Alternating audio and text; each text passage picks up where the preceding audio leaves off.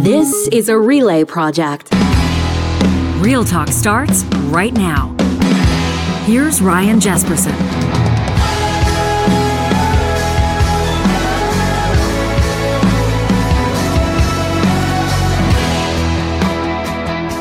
On this May 18th edition of Real Talk, it is Debate Day. That's right, we've been bringing you Alberta's most real election coverage, and today we present another edition of the Group Chat Roundtable. These are real live humans that are in a real group chat. Now, we don't break the rules of the group chat, which is that we don't talk about the comments that happen within that sacred space, but these are individuals with a ton of political experience, a lot of real life perspectives. They call them how they see them, and I know that you're going to enjoy what we have for you over the next hour as we dig into the real election issues, the ones that are going to form the way that people vote coming up on May 29th or advance ballots before.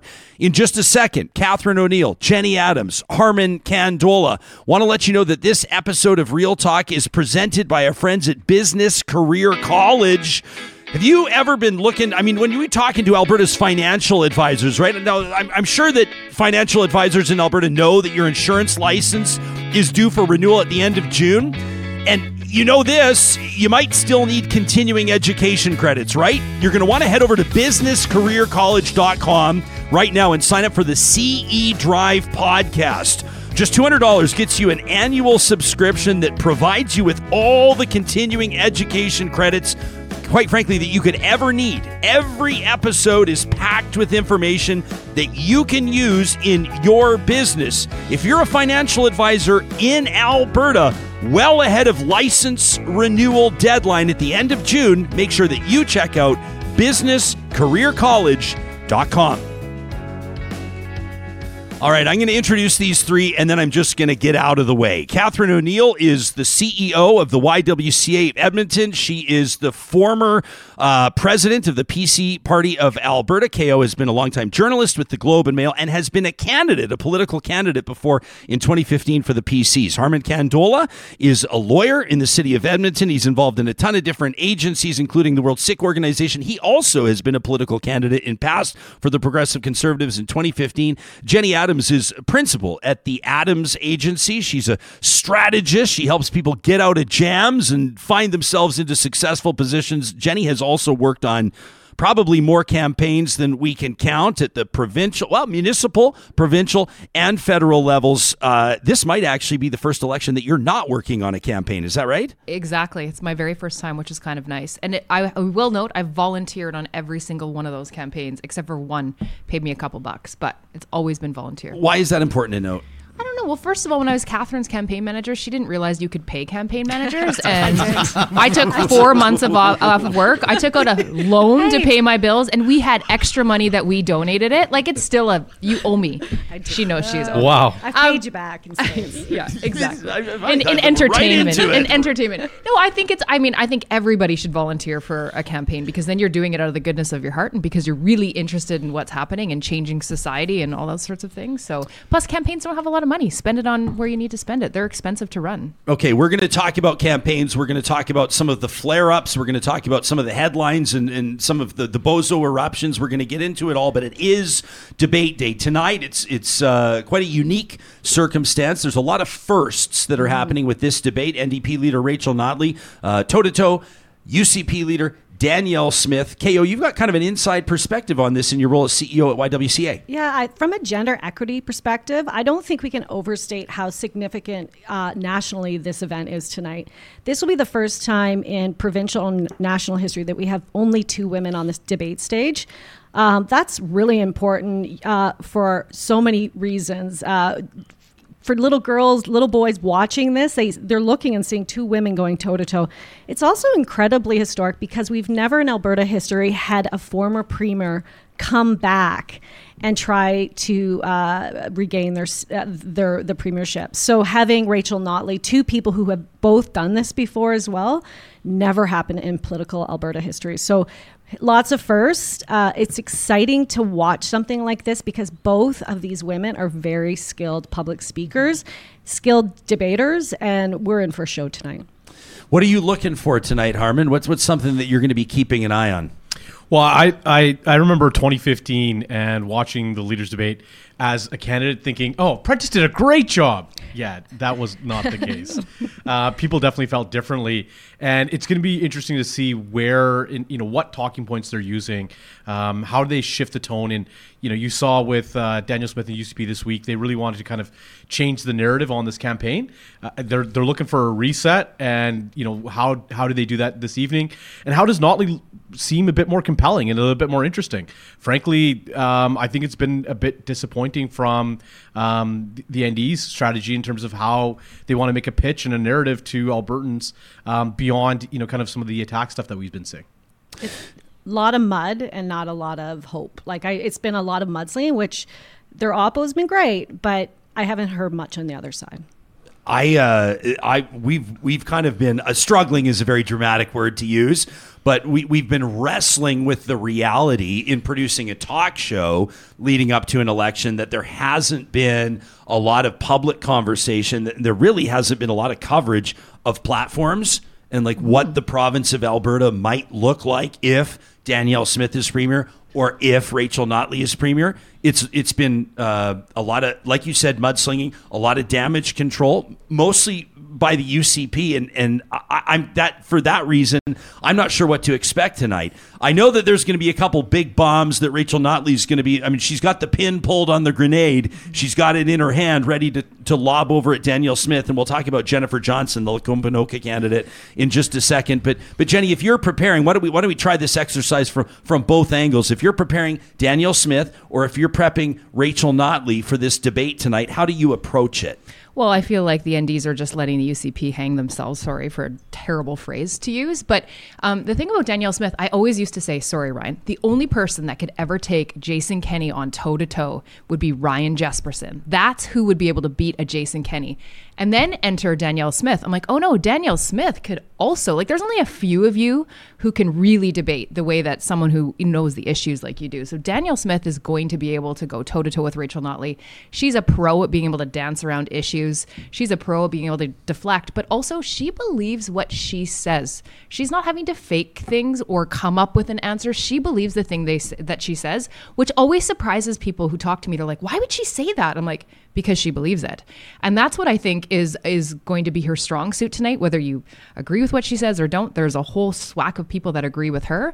And Rachel Notley is I would say, just let Danielle do her thing and keep it really to the horrible Nazi, things that have been said. Poppy, poopy, oh my cookie. God. You only have to say a few keywords and we all kind of shorthand. No, I will for what's disagree. happening. I don't think everyone is paying attention, Catherine. But even if you brought it up there and it's your first time hearing it, it's going to be devastating. Who watches a debate? Who watches it? They clip it out after. True. It's sound bites. It's those sound bites. And I think the battle for the soundbite tonight will be epic. And that's why those key words, you say them once, it's caught there and the person's having to respond to in real time. That's difficult. I don't even know how you prepare for something like that. We've both done media training and crisis comms. That's difficult to be on a stage with a live camera rolling and having to respond to those. I don't know. I think you're like Trump, where you just, he's, and I'm not saying Danielle Smith or anyone is lying, but Trump is just saying the things he believes and we're like, that's not true. And he just carries on and hammers on those points. And eventually everyone starts to believe him. The media starts saying the same thing. I would just be hammering on those same points and just ignoring what's happening. It's interesting that you bring get up through Trump. it. I feel like, and a lot of conversation about, some of the narratives and some of the stories that have come out just during this election. But if you look at Trump, he never attacked the majority, right? He attacked minority populations. He attacked the minority of the electorate. Whereas, Danielle Smith's comment about vaccines and vaccination, she's attacking the majority of people out there. Trump never talked about dismantling the social safety net the same way that you have these conversations now about privatizing healthcare, right? So it's amazing to see that, he actually had a very, if you look in hindsight, a strategy on how he was going to leverage and create these wedges. Whereas I don't see how effective the wedges that either the UCP is using right now is going to help them drive people to support them. I'm failing to see what the strategy looks like. Last election, you look back at Jason Kenney, it was, there was a clear, very easy message to understand. The blue truck, Alberta, free and strong, whatever. Pipelines, jobs, economy. Guarantees, the grassroots guarantees. The grassroots guarantees. I don't get that from either of these two campaigns right now. And so it's very hard for me as a voter to really discern what my choices look like and what is the compelling narrative that they're trying to pitch to me.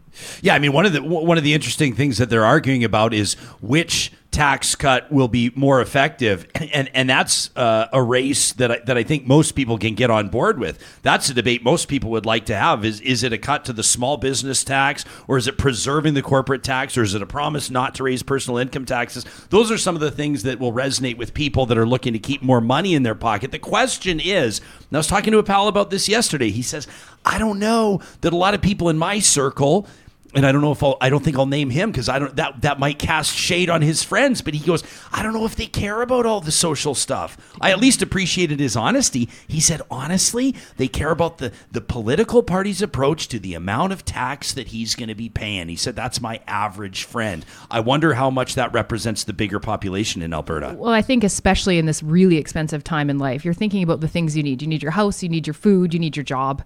And then all the social stuff, if it doesn't impact you, I'm not saying it's right, but if it doesn't impact you, it's not something that you're necessarily paying attention to. I have a number of friends in Calgary, obviously, and I was having a conversation last week with one of them, and I said, how do you feel about the arena announcement? Like, is that swaying people you know's votes? She's like, well, what do you mean? I'm like, the fact that Danielle Smith announced the arena and then she said she'll figure it out after the election. She's like, oh, are they the two tied to the election? And this is a smart woman, okay? This is a professional woman who just didn't realize, because she's not that politically engaged, that her vote was being bought. She didn't realize the two. So I always think, like, we are hyper engaged. Then there's a level of people who care.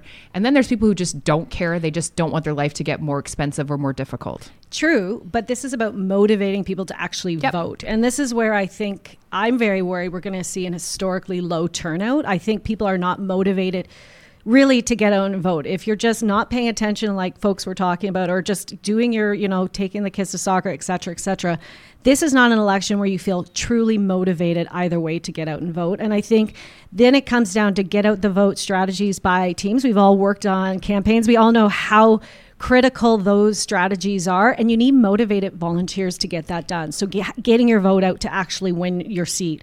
So that's why in such a close election, tonight's debate is important, because you might demotivate a lot more people who are like, I was going to vote, now I just don't even want to go. Or on the flip, they're like, okay, I've seen something I like, I'm going to go out and vote. And it's the motivation stuff right now, because the wildfires, there's been so much happening. We had the Oilers run. So much has happened. The election is just not top of mind for most folks. We're hyper engaged, but most people aren't. And there isn't a lot in the window where people are like, oh, I'm so excited, I want to go out and vote. Well, and it's interesting. Sorry, Harman, did I keep interrupt you? In the Vote Compass, is that CBC that puts it on? I think I did it. And there's a lot of places that the NDP and the UCP are the same on similar issues, right? So it's like, obviously the NDs are trying to be as kind of centrist as possible, but it's really hard to discern the two. Notley's not talking about her environmental stuff as much, obviously. Like, it's really kind of tricky. And you're right, there's not a lot of media right now to report on things. As someone who works with media all the time, I'm like, is there anyone that can help? And everyone's like, we're so stretched right now, which you've got one or two reporters trying to cover basically everything. The campaign. And Twitter is a gong show too. Jenny, that is the greatest point. I arrived in Alberta in 2004 to cover Klein's last election. And when you'd go to any sort of a media event, I traveled to Grand Prairie and all the communities. You don't even have people following the tour anymore. So there's no coverage. And the coverage you have is either tweets or very small, like little social media clips. So it's not what it was, and it's not in depth. Let's get to the live chat here on YouTube. Tanya says platforms are hard to focus on when the fundamentals of a particular party, in this case, Tanya says the UCP, are so abhorrent.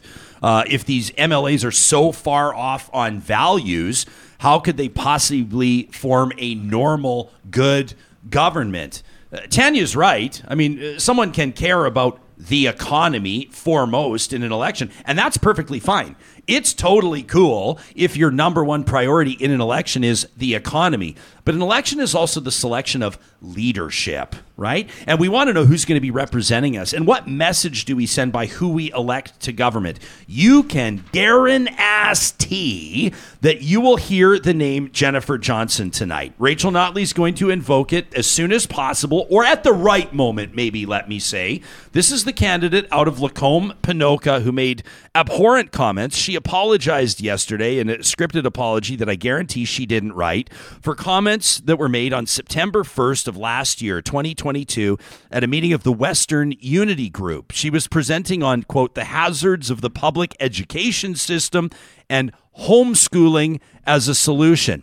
And here's part of what she said. Enjoy. I only put a teaspoon of poop in them, but it doesn't matter because it's only a teaspoon in the whole batch. So you pick which one is good. Yeah. And they obviously put the cookie. This is not a true story. So but the idea is we can be top 3%, but that little bit of poop is what wrecks it. Oh, yeah. Right? And it is when we've got furries in the classroom. Do you know what I'm talking about? Yeah. These kids who are identifying as cats, and the teacher puts a litter box in the classroom for them. And girls saying, I'm not a boy anymore when they're 7 years old. And transitioning at 14 years old and getting mastectomy, double mastectomies, and getting chemically sterilized when they can't even go to a liquor store and buy a beer. And yet we're allowing them to be chemically castrated and sterilized. This is more than a teaspoon of poop in the cookie batch, right? And so it doesn't matter to me. It does not matter that we're in the top 3% of the world. Who cares if they got an 89 on Chemistry 30? Who cares that they're entering post-secondary if they're chemically castrated?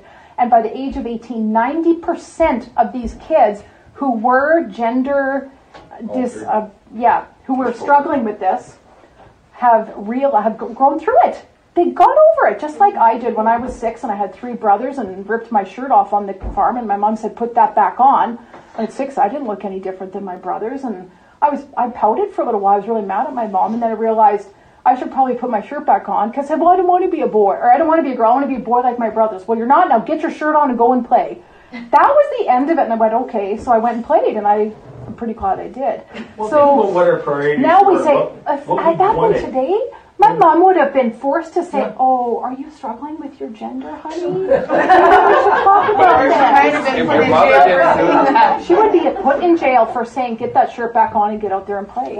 Yeah, so they all laugh. I mean, obviously the candidate has a very naive understanding, a very elementary understanding of gender identity, but that's not the point. She is literally calling some students, in particular transgender students, pieces of shit.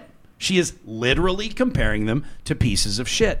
Now, there's calls from members of the public as well as the NDP for Danielle Smith to make a statement. It's too late to take Jennifer Johnson off the ballot, but for Danielle Smith to make a statement that she would not sit in UCP caucus, but this is a close race and every seat could matter. And I'm going to go ahead and wager a guess that Danielle Smith's not going to do that, and she's not going to make that commitment. KO, you look like you're about to puke. Yeah, I'm really, that is revolting. And, you know, at the YW, we work with so many trans clients, and it's just revolting that is someone who's put themselves on a ballot to lead us. I know that the apology has been issued, but I think definitely the calls for Danielle Smith to take stronger action are warranted. That is very dangerous language, and for marginalized communities, that kind of hate spurs on more hate, and that is not an Alberta I want to live in. It's not Canadian, it's not Albertan, it's awful, and listening to that is so heartbreaking, but I am not defending in any way whatsoever, and I want to give that caveat, but I want to just give some context. You take a look at her apology. It's not an apology. See, she said she's going to learn how to communicate better, that she needs to communicate her concerns better. I'm taking this program at the Kennedy School down in the States, and one of our assignments was to listen to the opposite side of media to understand where people's perceptions are coming from. So I paid attention to Fox News for 3 days straight. This is straight out of Fox News. Totally. And so there is an audience for what is being said. Fox News has the top 10 shows in the United States. This is not something this is appalling to us, but there are people clearly by her apology in this province who are listening to that and thinking, yeah, I can resonate with that. Even if you go on Fox News on the main page, it talks about how they're the big war on Disney and how they're trying to transition 4-year-olds with all this gender identity in politics. And it's awful to read and awful to understand that there are people out there who this is all they know and this is how they consume their news media Totally and this is what they've been that, taught. Jenny. It's totally awful. It's we all know where it's come from, but as Albertans, we all have to draw a line where when I'm not arguing with you on this, exactly. so don't pin that on me. No, I'm no, trying to no. explain Right. how exactly. people What's the backstory learn. here? And I get it. And people are afraid. And they are. It's our job to change it. And it's our job Absolutely. to change it. But we also, this is a person who's put their name on a ballot, and it speaks to the fact: where was the vetting? Where was the party's vetting for candidates? Are these the values? So the party really has to react to this in a way that that really convinces the public that yes, this is definitely not our values. This is definitely not what we want, and that we failed when we vetted this candidate, and this candidate should not be with us. Okay, so this is why I want to go back to 2016 when you were the leader of the PC party at the time when Jason Kenney was trying to take over and bring the two parties together. I know you have PTSD over it. But we can all remember, because we were involved in a certain way, and how hard you fought and how hard people fought not to bring the two parties together, not to bring the extreme right into the fold. Because even as we saw with Kenney, trying to keep the extreme right happy as we have Take Back Alberta, there is strong movement of people who are trying to make inroads. And so we have this trying to appease to both sides of the right, whereas maybe I identify as like very center right, but I can't understand any of this stuff. And so we all tried to fight the good fight to not have conversations like this. And this is what we're having to appease to. And I don't know how you get out of it. Yeah. And I remember that during that period of time, I think it was 2016 when we had a policy conference and there was a resolution dealing with GSAs. And watching grown men, mock and belittle a young woman who was sharing the story of a friend of hers who needed the GSA to help her and support her, and this young woman was crying, she was emotional, and these grown men were catcalling her, they were verbally abusive, and I remember at the back of the room. There was a former MLA, and she was there in support of the GSAs, and they were using derogatory terms towards her. And I remember walking out of that room and getting in my car and driving away and never coming back. It was frankly embarrassing to be associated with that type of behavior. And I think we all understand that there's certain views that are held by people in dark corners of society, and giving those dark corners light to have platforms is extremely problematic. Right now you have what's one of the during the whole forest fires. I mean, people spreading theories about eco-terrorism, right? Saying that this is eco-terrorists trying to create the narrative for climate change. I mean, that's a very popular theory in small corners in this province. I wouldn't be surprised to see some candidate from the UCP end up endorsing this view, because every time we think about obscure dark corners, there's a candidate out there to represent that, right? And that's a troubling part. Not to let this be mainstreamed. As Albertans, to say this is not the Alberta, and to come together no matter what your political stripe is. Okay, but we are fighting against a massive beast, and Ryan, you and I were talking about this last week, of sorry to go nerd here, but algorithms. The more you interact with something, the more you like it, the more you share it, the more you see it. Yes. People have their own news channels. They think that what they think, we think that what we think is what everybody thinks, because our phones, our computers, our media is showing us the same thing over. I think I'm an amazing dresser because all I see on my algorithm is what I wear every day, right? So when you wonder how this fake news gets spread 1,000 times faster than real news, it's us that's doing it to ourselves. And until that cycle breaks, I don't know how you get through to people and show them factual But look at the things. consequences. I mean, when you break down demographically where people are right now in polling, like racialized minorities are like 65% NDP. And there, you would see some online conversation on Twitter by UCPers saying, "Oh well, Danielle Smith's not a racist. How could this be that all these minorities are supporting the NDP?" Well, it's because when you uncover, and again, there's some great candidates running for the UCP. People that I know who I'm friends with who are phenomenal candidates. Amanpreet Singh down in Calgary, McCall Puller is a phenomenal candidate. But for community, when you see people who have hate is hate. Hate is hate. And you react to that. I mean, they don't have to say it out loud, but now we have an election where it is all out loud. In 2012, Albertans punished Danielle Smith for not taking a stand. We're here a decade later. I'm shocked that, we've literally gone backwards when so much has changed in this province, economically, demographically. Fine. Calgary cares about oil and gas. Calgary cares about the economy, and they hope other conservatives hold Danielle Smith accountable.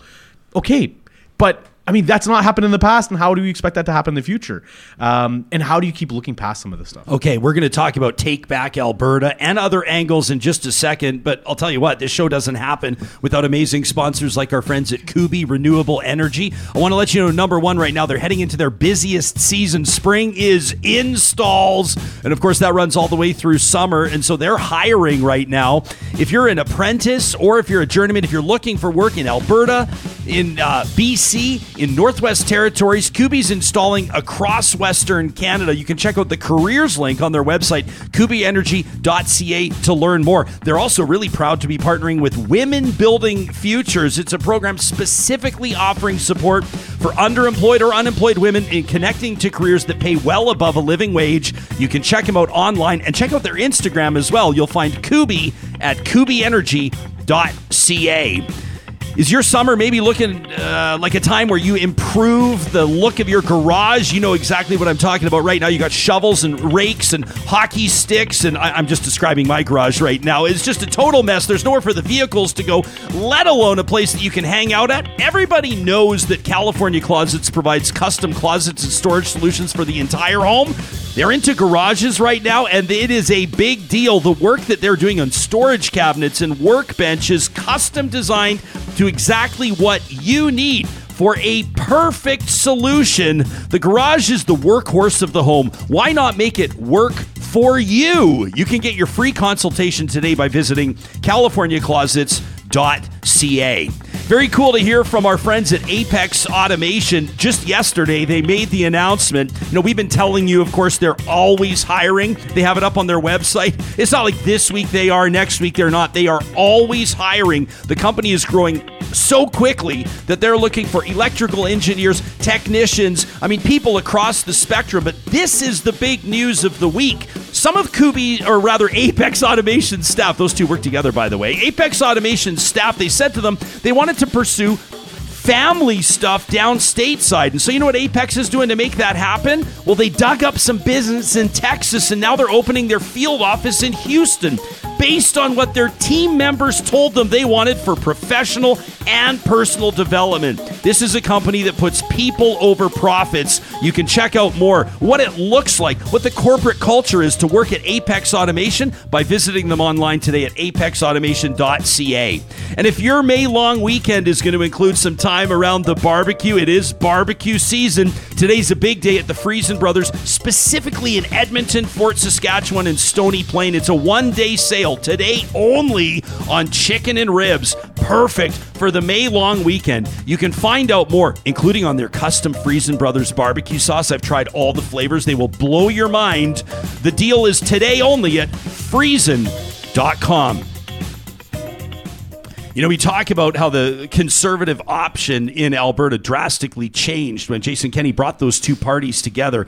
And now you probably have, and correct me if I'm wrong, I've got two former conservative candidates here, got the former president of the PC party. And can I say someone that's been, I know you probably wouldn't want to be, are you a conservative strategist, or you've been a strategist for conservative candidates, Jenny, right? I don't know. I've been like a door knocker and a flyer dropper. I wouldn't say there was any strategy when I helped Catherine because we had no idea what we were doing. But you've worked on successful federal campaigns for sitting conservative MPs right now. The point is, this is not an NDP hit squad that we have gathered here this morning. What do you make of David Parker and the Take Back Alberta influence on the United Conservative Party? This is a guy who makes no bones about his feelings about a woman's role in the home. He's against abortion. He believes that women should be staying home and having babies. He's said as much. We played the audio on the show. You got a leader of the party that's talking about how she makes no bones about the fact that she didn't support vaccine mandates. She talks about her stubbornness, why she wasn't going to wear a poppy. We have people talking about poop and cookies. We got a candidate out of Calgary Fish Creek that says basically black Albertans don't want to work. That's a story that's exploding over the last 24 hours. I don't know how people are supposed to wrap their minds around the direction the party's going in right now and where a moderate conservative is supposed to vote. Exactly. And I think two things. One, in her leadership race, Danielle Smith was able to control the narrative the entire time. She controlled it. This time, if you're in the party war room, you have had no good days. You've been reacting the entire time. So that's very difficult. For someone who's used to kind of going out and controlling this, the party has had no chance. It's been reacting, and rightfully so, to some very horrific things. I think what's going to happen on May 29th, though, is we're going to have more confusion because we're going to get to, I think it's going to be super close. And if the Conservatives lose, then the party is going to, it's going to be political chaos with her leadership either way, even win or lose, if she doesn't blow it out. And then on the NDP side, if they win, we're going to be back to 2015 where folks are saying this isn't legitimate. All of the stuff you talked about, Jenny, where people, they're in their own bubbles saying many different conspiracy theories of what's happened here. And that really troubles me because we're at such a critical time in our province's history. We need great leadership. We need strong leadership. We need a bit of stability. I think Ralph Klein was premier for 14 years. We haven't had a premier last longer than 4 years since Klein left. That's not good for a province that's trying to lead the charge. And for modern Conservatives, they're just looking at this and I think they're completely demotivated. There's nothing, no matter what you're looking at, you're not motivated.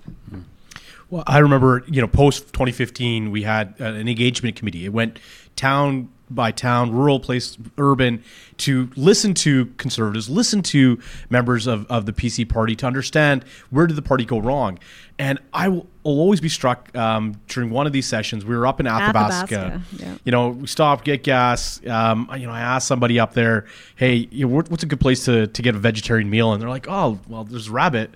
And I'm like, I'm a vegetarian. They're like, well, rabbits eat carrots. So that's vegetarian enough. I'm like, okay, shocked. This is where I am. But we go into this room, and one of the comments that was made was, when it came to uniting the right and the conversation around that, there was always, yes, this reality around trying to win an election. But one of the individuals stood up and said, we know who these people are. Do we really want them in our party? Because if they're in control, they'll have us operating on patients in barnyards and teaching our kids under trees. I remember. Oh my gosh, you're taking me back. I remember that vividly. And I remember that comment thinking, and it reaffirmed my faith in Albertans, right? They understood that, that there's the segment of the population that's part of the Conservative movement that they don't trust. And when you see this election, and that is the brain trust, that is the people who are leading the charge, that is what's leading to that soft UCP voter who's now looking back. In my own office, and I can share this, we've got a fellow, Jack Hotman. He's 78 years old. I might be aging him a little bit, but, Jack, he's been a card-carrying Conservative for over 50 years. He brought in a card for me, his Conservative Party membership. He was older than I was, right? And he left it to me. He wanted to show it to me. This man has been a Conservative forever, for his entire life. And he's looking at voting for the NDP this election. And he says every time Danielle Smith shows up on the TV, his wife cringes because she cannot stand her. And that is the place where so many people are today. And yet, we're still in a close election. We're still, the UCP and Conservatives being at a high point, having oil prices where they are, this should be a cakewalk. But, at what point does this really affect those soft UCPers? And I think that is really what's at stake. Some great candidates for the party. Don't get me wrong. I know some are good friends of mine. But at some point, the narrative becomes so overwhelming. And today's debate is going to define what this looks like over the next 2 weeks. Yeah, if anyone's paying attention and watching. Just quickly, when you talk about the brain trust, it appears that this is the brain trust, right? That's why the party has to step in and say, no, we're in charge. And you're like, who is in charge of the party right now? But who is the party? What's the identity of the party? She believes what she says. As far as I'm concerned, they're pandering. She's not saying anything about what happened. So if she wants to grab control, that's the time. Tonight would be the time. Can we just actually point out the fact that why can't the Alberta Party succeed? I don't want to. I know we don't want to. I know we've all tried. But the point is, there's people listening who feel very apathetic, and maybe they don't know what getting out the vote means, and they don't know how to be involved.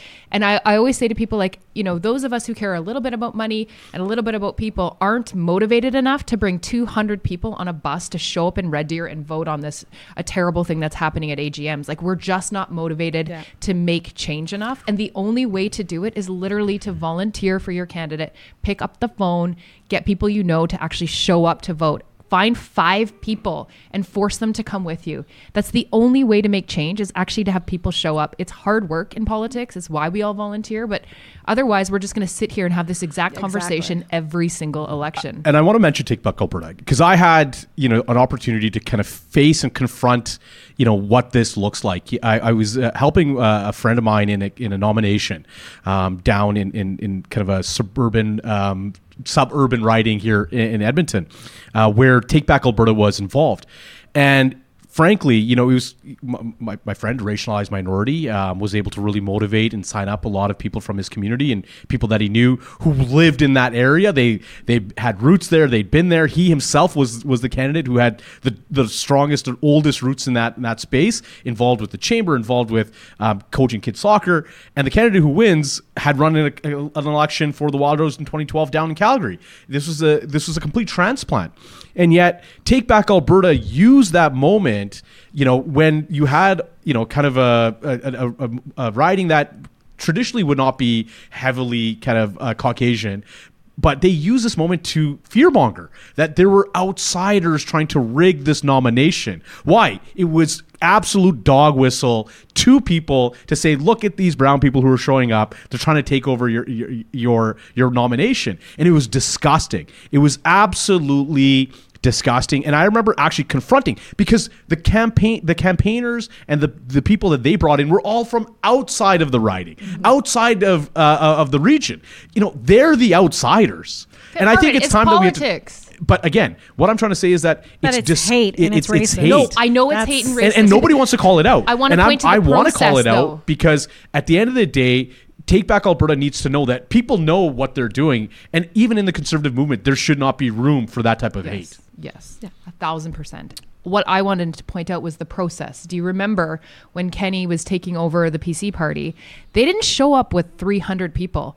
They would have, I remember it was like they had 20 people and the PC party had maybe 11. Like, taking over the party it's all about people and numbers. And that's how we have to make the change. When I said it's politics, it's like, yes, we have to know that this is going to happen and show up with people. We need people to show up to fight racism, to fight homophobia. No, and look, we took them to a 5th ballot in a riding, on a month's notice. Like, it's still a shame that 30 people can beat 20 and that's it. Yeah, and then the whole thing is controlled by people that do not have the values of the majority. Yeah.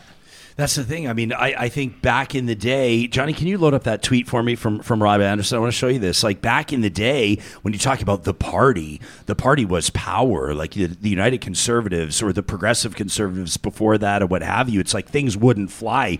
Jason Kenney, for all of his warts, still had some common sense, still had a lot of common sense around a lot of things. I mean, you look at Jason Kenney, he didn't throw caution to the wind during the pandemic, right? Mm-hmm. He found himself trying to sort of ride 2 bicycles at the same time to try to keep everybody happy, but he did pay some attention and pay some respect to the science. Danielle Smith is on the record as saying, like, she doesn't support lockdown measures. That gives you a sense. I mean, what about this just the other day? As far as I can tell, I think this tweet has been deleted, but this is Danielle Smith's top advisor, okay? This is former Wild Rose MLA Rob Anderson going to bat, and I don't even like mentioning this little twerp's name, Cian Bexte. I mean, this guy, honestly, anyway, I have strong feelings about this kid, him and his independent media outlet. This guy is Ezra Levant's protege.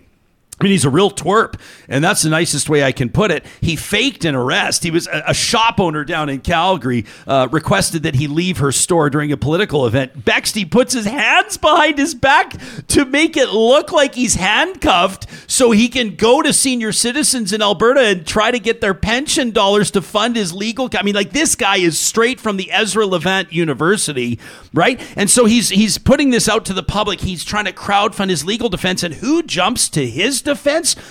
the premier's top advisor, Rob Anderson, who says this is insane. He compares Keean Bexte to Jason Markusoff, which I don't even want to go there. But I mean, you would never have, and I don't think this is just for the political nerds and geeks like us. I think this is everybody that would agree. You would never have a premier's top advisor going to bat for a far-right fringe wingnut commentator like you do right now unapologetically. And it says a lot to me right now about the state of the party. And that really makes me nervous, because when you are talking about the three of you, and you're exactly right, about 30 people beating 20 people in a room, and then that gives people just two options on a ballot, well, then that's really dangerous. And I don't know that the general public truly understands the state of the party right now. True. And this is a province. We have to remember, too, that for 40 plus years, we had one basically party that ran the PCs. So we're not a province used to competitive elections. We're not, the political organizing is not, it's not that it's new here, but it's not mainstream like it is. I come from Ontario and I covered Queen's Park. When I covered the very first election here, I felt like I had landed on another planet, because it was 2004 and Klein basically told people off and still got a massive majority. It didn't make any sense. So we have a political history where political organizing is new. People aren't used to competitive elections, the cut and thrust of having a close race. Like these polls being so close, Albertans aren't used to this. This is really new territory for them, for our generation. So it's troubling, and I think we're coming to terms with it, and we're learning about, I think the average person, maybe after this election, they'll say, okay, how can I get involved? What Jenny said, should I volunteer? Should I donate money?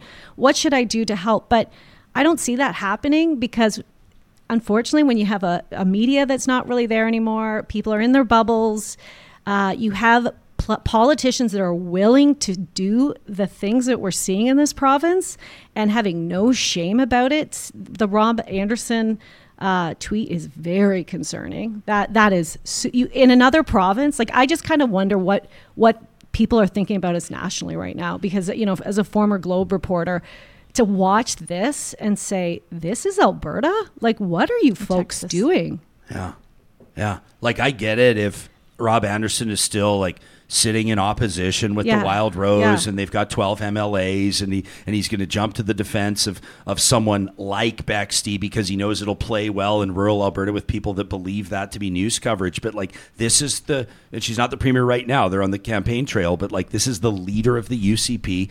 She could be premier very well on May 30th, and this is her top advisor jumping to the defense of like a really despicable person. And I don't know. I look at it, I'm concerned about the state of the province. And I know a lot of people are going to say, because people say it to my face, like, I got an underhanded compliment yesterday from somebody who said, a conservative, an ardent conservative, who said, Jesperson, I actually really did enjoy your woke coverage of Alberta's environmental liabilities. If you missed our show yesterday on Alberta's $300 billion nightmare on oil and gas, you should watch it. But I know that there's a lot of people right now that are looking at what Alberta could look like. And so they look at a show like this, and then they say, well, I haven't heard you. And people say this to my face, and they say it in emails, and they say it on Twitter, and it's fine. I welcome the criticism. I welcome the accountability. But they'll say, where are all your attacks on the NDP? Where are all your coverage on their candidates' bozo eruptions? When's the last time that you did an entire show talking about all the dumb shit that Rachel Notley said? When are you going to dig up all the video of the NDP candidates saying all this stuff about this, that, and the other?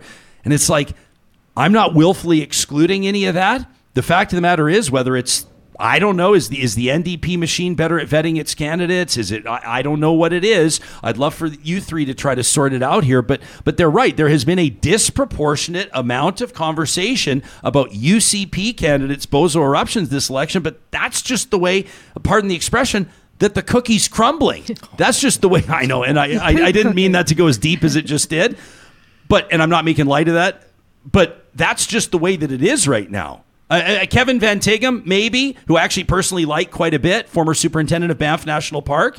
They dug up his old essays where he talks about Albertan stereotypes as, the sort of the ball cap, chewing tobacco, spitting, truck driving hillbillies and rednecks, which I know, to be honest, a lot of you rednecks out there, be honest, I've camped with you a lot, I've hung out with you a lot. You don't consider that to be a slur. Your own bumper stickers say it, so don't pretend like you're offended right now. Van Tigham's comments about energy industry as slavery are tough to reconcile, and he did issue an apology for that. I don't know if that was forced upon him. I suspect it may have been, because I think he probably still does feel that way. As Charles Adler said on Monday on this show, though, Van Tigham, number one, is not running to be premier. He's running to be an MLA. But that's one example.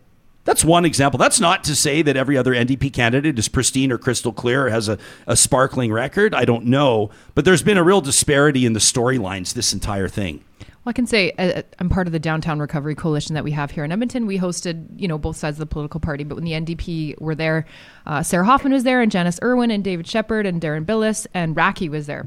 And that's the first time I had met any of them. Yeah. And they left, and Sarah Hoffman's like, you should come door knock for me. And I was like, I love door knocking. And I just kind of got wrapped up. I know, Harmon's like, what?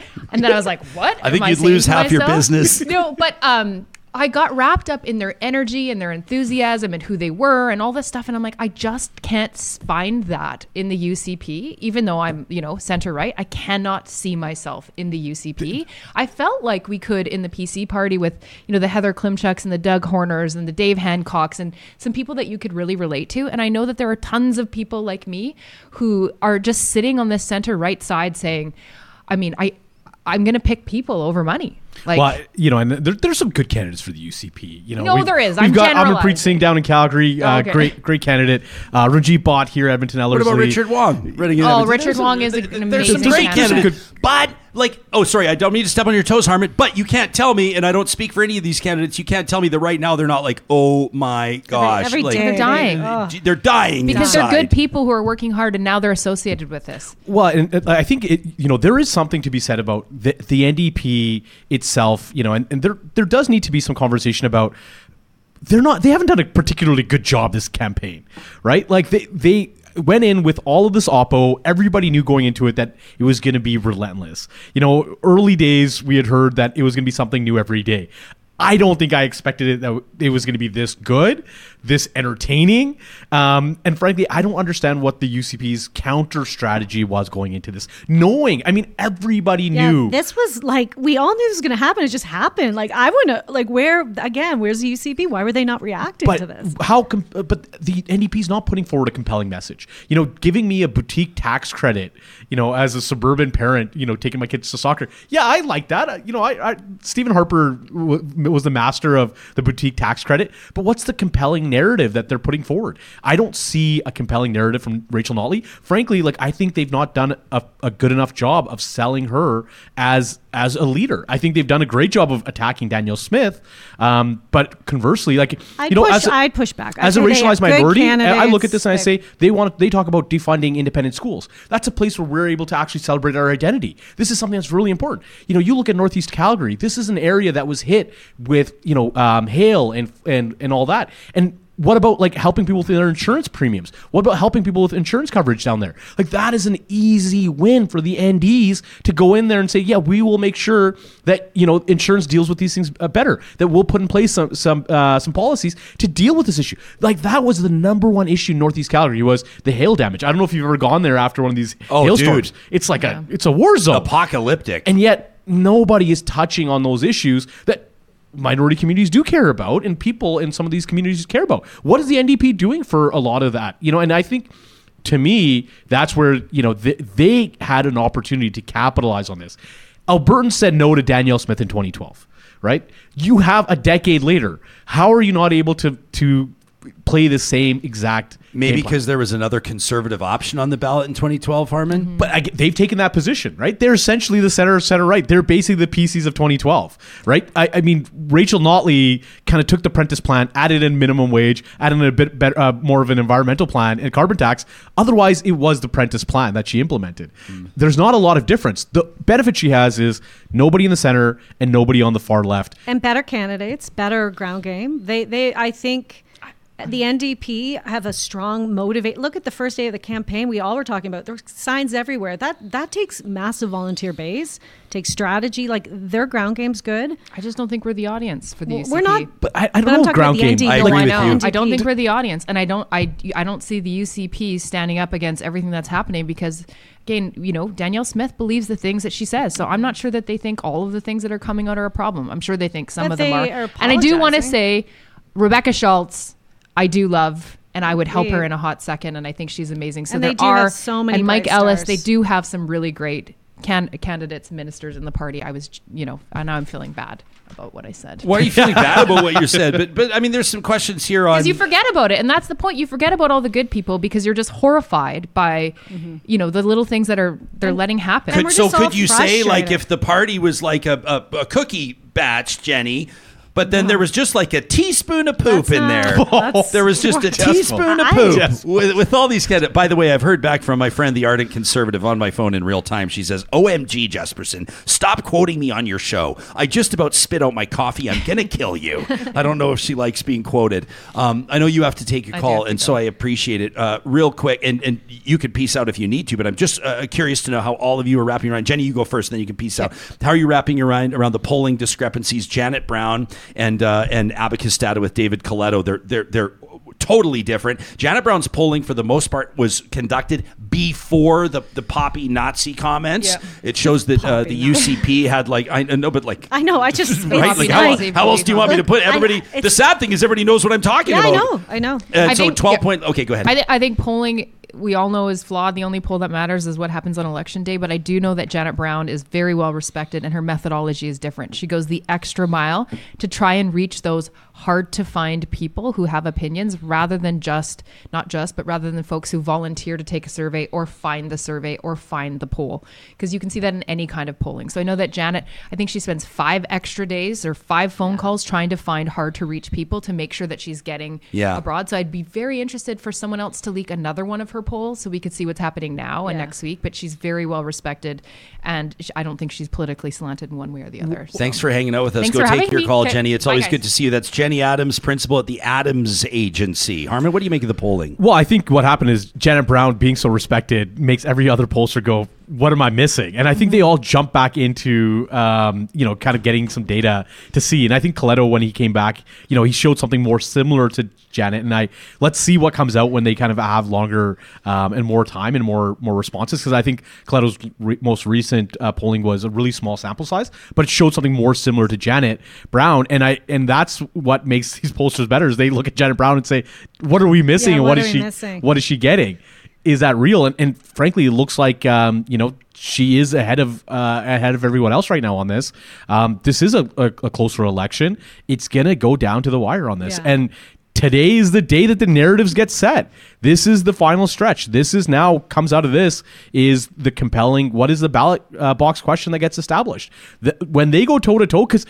Because it sets itself up so perfectly. It's 1v1. Yeah. Right. This is what people want to see. They want to see them go, and toe to toe and argue one-on-one. Nothing is more fair. People see it as being inherently fair, and they watch your conduct. They watch how you say what you say. Obviously, we learn from Prentice, don't be condescending. But it really will come down to how they frame what their actual pitch is to Albertans. I think people are looking for a positive message to support. There's been so much mudslinging. People want something to vote for. Yeah. We've got... Oh, go ahead, Kao. Well, I'm just saying, to the polling, Janet Brown, I covered the Stelmach election where she was the only pollster that was like, no, they're getting a landslide. Like, Stelmach is going to win in a landslide, and she was literally the only pollster that had that right. So what she finds is important. She did miss... She was late in the field on those comments, so I think any poll coming out of the leadership, out of tonight's debate is really important because, again, people are really paying attention. But the trends are clear, very close. That's why GOTV, getting out the vote, all the ground games are really important. There's that air war, but there's the ground game right now that is really important. And I'm watching all of the ridings.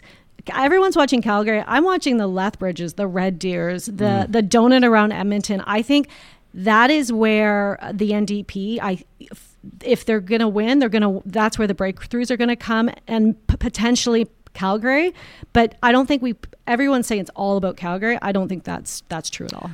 Yeah, and I think when you look at some of the Calgary candidates, you have to remember that for a lot of those MLAs, UCP MLAs, this is their first re-election bid. Yes, yeah. Now they're campaigning on their records. And as much as Danielle Smith seems to be what's coming up at the doors for them every single time they're going out there. It definitely feels like they're getting traumatized like we did in 2015. 25. Oh my God. Right? As much as you want to convince people that while you're voting for the person in your riding, ultimately comes down to leadership. Yes, 100%. I want to get into, and by the way, let's also mention, I think most people know this as well, but there's internal party polling too, which the parties, do they care about that a little bit more? Do they put a little bit more into their own team's polling as they do to the publicly available or front-facing polling, do you think? Yes, because they're paying a ton of money for their internal polls, and they both parties have good war chests. So we know the pollsters on the UCP side. They're good. They know what they're doing. So yeah, but Janet Brown, again, she is one of those folks that you don't ignore what she's saying, and Coleto's good. So they're going to look at everything, but their internals give you real time, like, okay, something's moved the needle or it's brought it back down. So that tomorrow morning, and the day after, they're going to be really watching their internals to see how things played out. Yeah. I'd like to take a second to just, our live chat is like smoking right now. It's on fire right now, which I love, and I appreciate that. And maybe I'll just read some of these comments. Some of them you can jump in on if you want to jump in and comment on one of the. I'm picking them at random. One of them asks you a very direct question. I'm going to put it in front of you, Harman. I know you're not afraid. You're a lawyer. I'm a lawyer. You're not afraid of questions. Michael says, this really is honestly scary. Michael says, I feel like we're kind of living on another planet in Alberta right now. Hugh says, ironically, I think that Rachel Notley is a little bit more like Peter Lougheed in her thinking. To be honest, that's not the first time I've heard that comparison. Alberta Girl says there are people that don't understand this province was built by the UFA and Socreds until the Lougheed years. We used to be more of a community-based society, but not anymore. Can you imagine trying to start a conservative party with the word social in it these days? I don't know if you ever would. Glenna says, are there lists of NDP fouls and errors? I don't see it. Talking about obvious errors and fouls in one party doesn't mean there are equal follies in the others, which is an interesting point. Jillian says, there are great people on both sides. LOL. Okay. It's not like the UCP became like this overnight. Tara Lynn says, gosh, how foolish Alberta looks nationally or even globally right now. We've looked ridiculous for the last few years. I want to have the pride back on that flag that I used to fly on my backpack when I was traveling. Alyssa goes, Harman, what would the NDP have to put forward? I guess in a way she's asking you how you're going to vote. You can disclose that or not. But Alyssa says, what would the NDP have to put forward to get you to vote for them? Yeah, very, for me, I look at, and the perspective that I wanted to share and bring forward was a perspective of, some of our minority communities here in Alberta, especially, from the Sikh community. Like, there are concerns that the community has when it comes to the NDP's platform as it relates to things like independent schools, right? For us, independent schools are a place where we can celebrate our identity in a way that we can't in public schools. There's not the same room or recognition of our histories in public schools. Sikhs have been in Alberta for over 100+ years, and yet you don't find that in a history class in a public school in Alberta. Why is that? Why did the NDP not take the time when they were in government for 4 years to actually rectify and make sure that curriculum reflected the diversity of the people that live here? Again, you can say the same thing about the UCP, but that's something that I care about. You want to talk about curriculum, and curriculum was such a huge thing. Who is standing up and actually advocating that it reflects the diversity of people here? And that's one of the things that bothers me so much, because my kid has to go to school thinking that, that there wasn't a contribution from Sikhs in the World Wars, when yet Sikhs fought for Canada in the World Wars. Sikhs were there on behalf of the Indian state in the World Wars, where we were compelled to fight your fights and your wars. And we gave our lives for, these freedoms in a way, because we were the first wave of people that were sent out and slaughtered for the freedoms that Canadians enjoy. And yet our story has been written out of history books, out of curriculum, and it is absolutely frustrating that we still have to fight to get recognition for our identity. And that's one of the things that bothers us so much. The NDP has not done a good job on it. The UCP has not done a good job on it. And we continue to try to get political representation that ensures that we have the diversity of voices that can be at all the different parties. But where is that in policy? I don't see it in policy. Northeast Calgary has been crying, has been absolutely shocked by the neglect when it came to the hail damage. Yeah. We see the response to things, and again, even when it comes to issues like refugees, right? We've seen the response to Ukrainian refugees, and I'm the board chair over at the Edmonton Mennonite Center for Newcomers, and we're out there making sure that we're supporting Ukrainian refugees.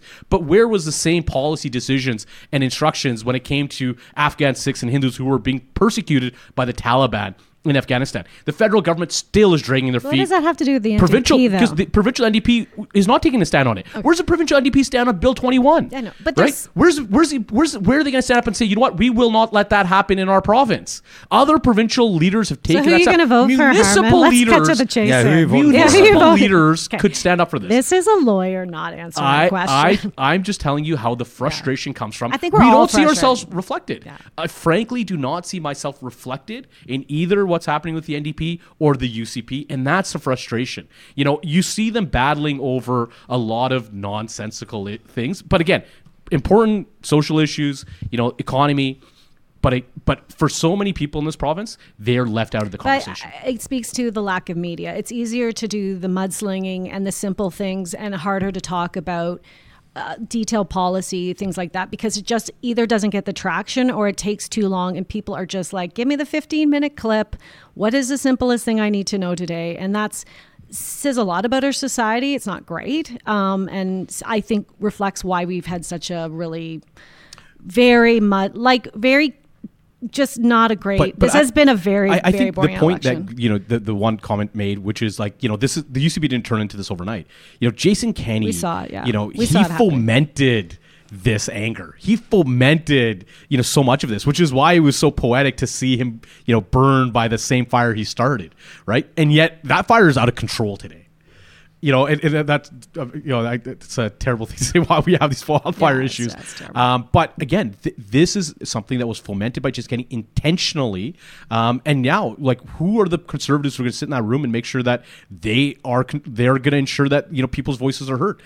I think right now people don't have that confidence. And that's why May 29th is really important, because we've seen this. And will Albertans go to the polls and say, yep, this is fine, or will there be a rejection of this? And so that's why this election is super interesting from a very nonpartisan old journalist perspective, just watching it and saying, what will happen on May 29th with such a close election?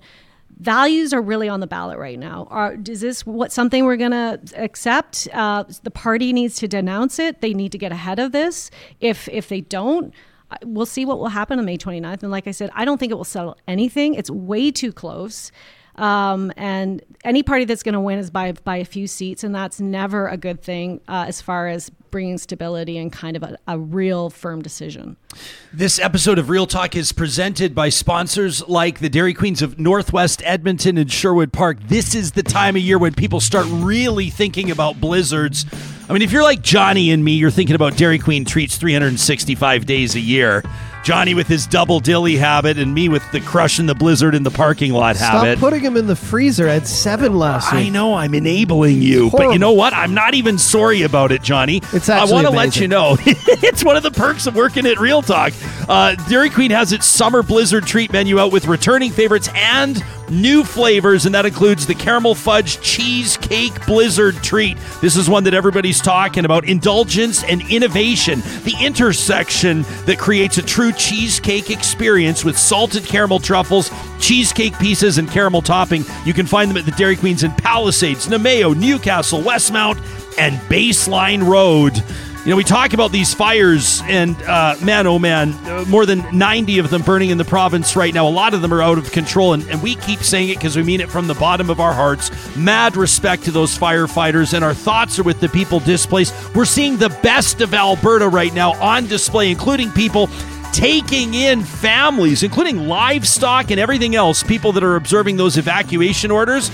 The reality is a lot of these families are going to be looking to have their homes rebuilt once those fires are put out, and I want to make sure that Complete Care Restoration is on your radar. They've been helping Albertan families recover from fire for 10 years now and counting. fire damage, flood damage. They do mold and asbestos removal as well. Complete Care Restoration has earned our trust as a business. They built this studio, and I can tell you, you can trust them too. I give them 2 thumbs up. You can give them a call anytime at 780-454-0776 or check them out online at completecarerestoration.ca. If your backyard could use an overhaul like ours, and this summer's the time to do it, take 2 seconds today and contact Mike and his team at Eden Landscaping. You can find them online at landscapeedmonton.ca. They've made a business of bringing outdoor spaces to life. They take your vision, they take your family's top priorities, they look at your budget, and they formulate a plan. And here's the thing, they're a full-service landscape contractor, which means you're not having to hire somebody out to do the excavation. You're not having to make sure that you know a good stonework professional. Mike and his team handle it all from start to finish, and they're great listeners. You can learn how they work on their website. That's landscapeedmonton.ca. Eden Landscaping, a proud partner of Real Talk. And of course, our friends at Local Environmental Services want to remind you that if you're a decision maker in Alberta or Saskatchewan, whether it's a small family business, maybe retail or hospitality, whether it's a big business like West Edmonton Mall, or maybe you're in charge of deciding how operations are going to work for a municipality, why not keep it local with garbage and recycling, landfill services, fencing, portable toilets, water hauling, vacuum trucks, and more? You can keep it local today. Understand the benefit of partnering with a full-service environmental solutions partner like Local Environmental Services today at localenvironmental.ca. Now, don't forget, coming up on tomorrow's show, Local Environmental presents Trash Talk, your chance to blow off a little steam. Maybe it has something to do with something you heard on the show this week. Send us your emails to talk@ryanjesperson.com. Thank you to Catherine O'Neill and Harmon Candola for joining us. Jenny Adams as well, who had to run to take a call.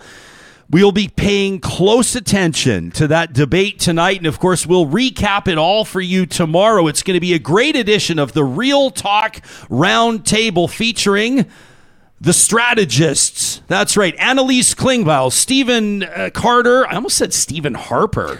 We should get Harper on the show. That'd be a good one. Stephen Carter and Corey Hogan will join us for a roundtable you won't want to miss. We've got you covered right here on Real Talk with Alberta's most real election coverage. Looking into next week, Charles Adler will have one more time to bend your ear before you vote, plus some great looks, including an Alberta Views columnist on how Rachel Notley's changed and how she hasn't. It's all part of Real Talk, and we want to thank you for being a part of it. We'll see you right here again on Friday.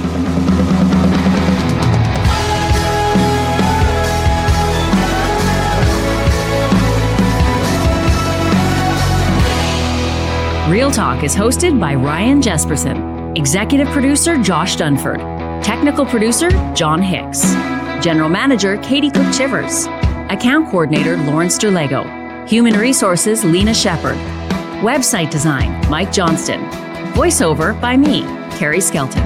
Real Talk's editorial board is Supriya Dwivedi, Ahmed Ali, Brandy Morin, Ann Castleman, Corey Hogan, Harmon Candola, Catherine O'Neill, and Chris Henderson. Member Emerita, Julie Rohr. Real Talk is recorded in Edmonton, Alberta on Treaty 6 territory, the traditional and ancestral territory of the Cree, Dene, Blackfoot, Saulteaux, and Nakota Sioux, home to the Métis settlements and the Métis Nation of Alberta. Real Talk is a relay project. For more, check out ryanjesperson.com.